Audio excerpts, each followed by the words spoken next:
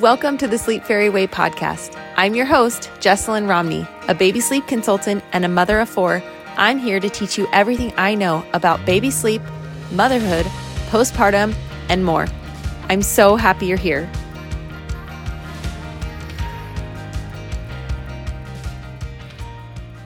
Hello, my friends. Welcome to the podcast today. We are going to talk about teething today and some misconceptions I think a lot of people have about teething. But before we dive in, I wanted to let you know that I just created a premium mini course that will include everything you need for your baby from when they are a newborn all the way through toddlerhood. Literally starting with the first 4 weeks guide all the way up through sample schedules, sleep regressions, and nap transitions through 24 months. So if you have a newborn, if you are pregnant, this is the perfect package for you because you will not have to come back and get resources for when your baby turns 12 months. It's all there and it's at a huge discounted price, so go grab it. I will link it in the show notes. Okay, just want to make sure you're aware of that. Let's talk about teething. Now, the bummer about teething is that there's no way to avoid it, okay? It's just going to happen. It's part of being a baby. It's part of being a human. Teeth will grow in eventually at some point. Okay, so accept it now, prepare for it now. Your baby is going to get teeth at some point. Now, what I want you to understand though is that yes, it can cause discomfort when your baby is falling asleep, but it typically does not wake your baby up once they have fallen asleep. I think this is one of the biggest misconceptions about teething. If your baby's learning to sleep and all of a sudden they start waking up in the night, people just say, oh, they're teething. And all of a sudden 3 months go by and their baby's not sleeping, all because of teething. The chances of your baby waking up for months and months because of teething is just so unlikely. In fact, I kind of think it's impossible, but I'm not going to say that because nothing's impossible. Every baby is different. But if your baby has been waking up for months and months on end, chances are it's not from teething. Chances are there is something else going on and we would need to dive into that.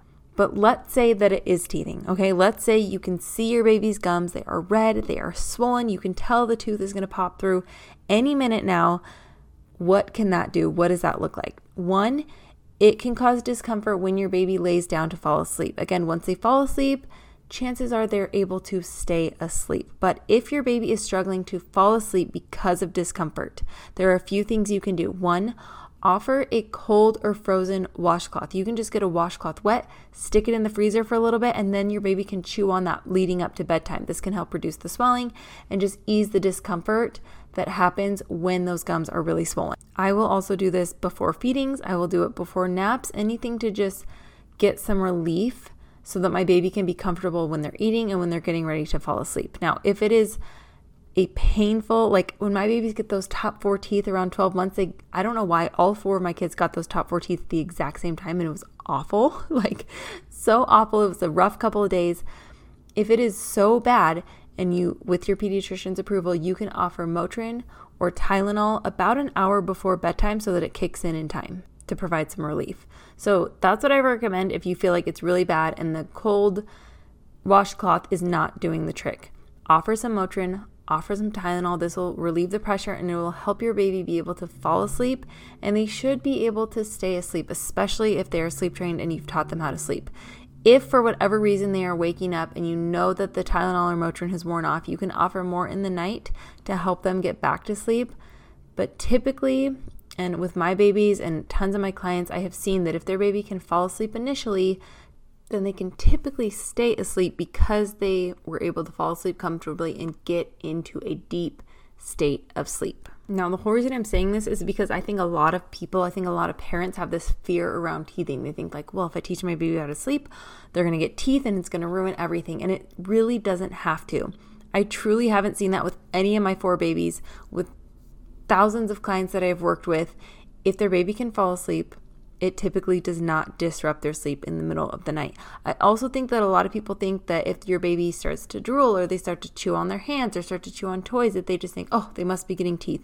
But did you know that chewing on their hands and drooling and pulling toys to their mouth is a developmental milestone? It means that they are discovering objects around them, and that is just part of growing up. It usually happens around 4 months, and it just means that they are learning how to observe different things in their environment.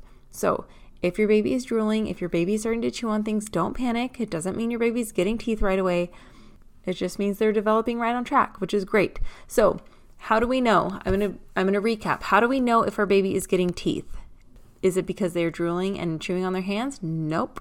I mean, they can, but typically when that starts happening, it's just developmental. But what we can look for to know for sure if our baby is teething: red, swollen gums, visibly white under the gums that look like they're going to pop through, crankiness during the day. Sometimes they'll kind of pull on their ears if they're older because it can create pressure in their ears, and also a lack of interest in food. I've noticed when my babies are getting teeth, they're less interested in eating because it can cause a little bit of pain when they are trying to suck on the milk or the bottle or whatever.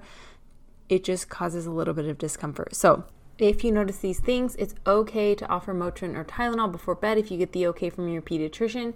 It's okay to offer cold frozen washcloths or cold frozen toys. Anything you can do to help ease the comfort, but I just do not want you to stress. I don't want you to panic and think that your baby is not going to sleep just because they're getting teeth. If you can help your baby get comfortable enough to fall asleep initially, chances are they are going to be able to stay asleep and continue being the great little sleeper that you have taught them to be. Okay, I hope this helps ease your mind about teething. I know there's just a lot out there that, kind of brings fear around teething, and it just doesn't have to be that bad. It really doesn't. You can still have a great sleeper. Sometimes my babies even wake up with a new tooth and I didn't even know they were teething. So it just doesn't have to be terrible. But if you notice your baby's uncomfortable, they're in pain, do those few things and just push through it. You're going to get through it. It's going to be okay. Your baby can still sleep while they're getting their teeth. Okay. I know this is short and sweet. I hope it was helpful. Thank you so much for being here today. If you could do me a huge favor and rate the podcast or leave a review, it would mean the world to me. Again, thank you so much for being here, and I'll see you next time. If you want to learn more about the resources I have to offer, head to thesleepfairyway.com or follow me on Instagram at @the_sleepfairy. Thanks again for listening, and I'll see you next time.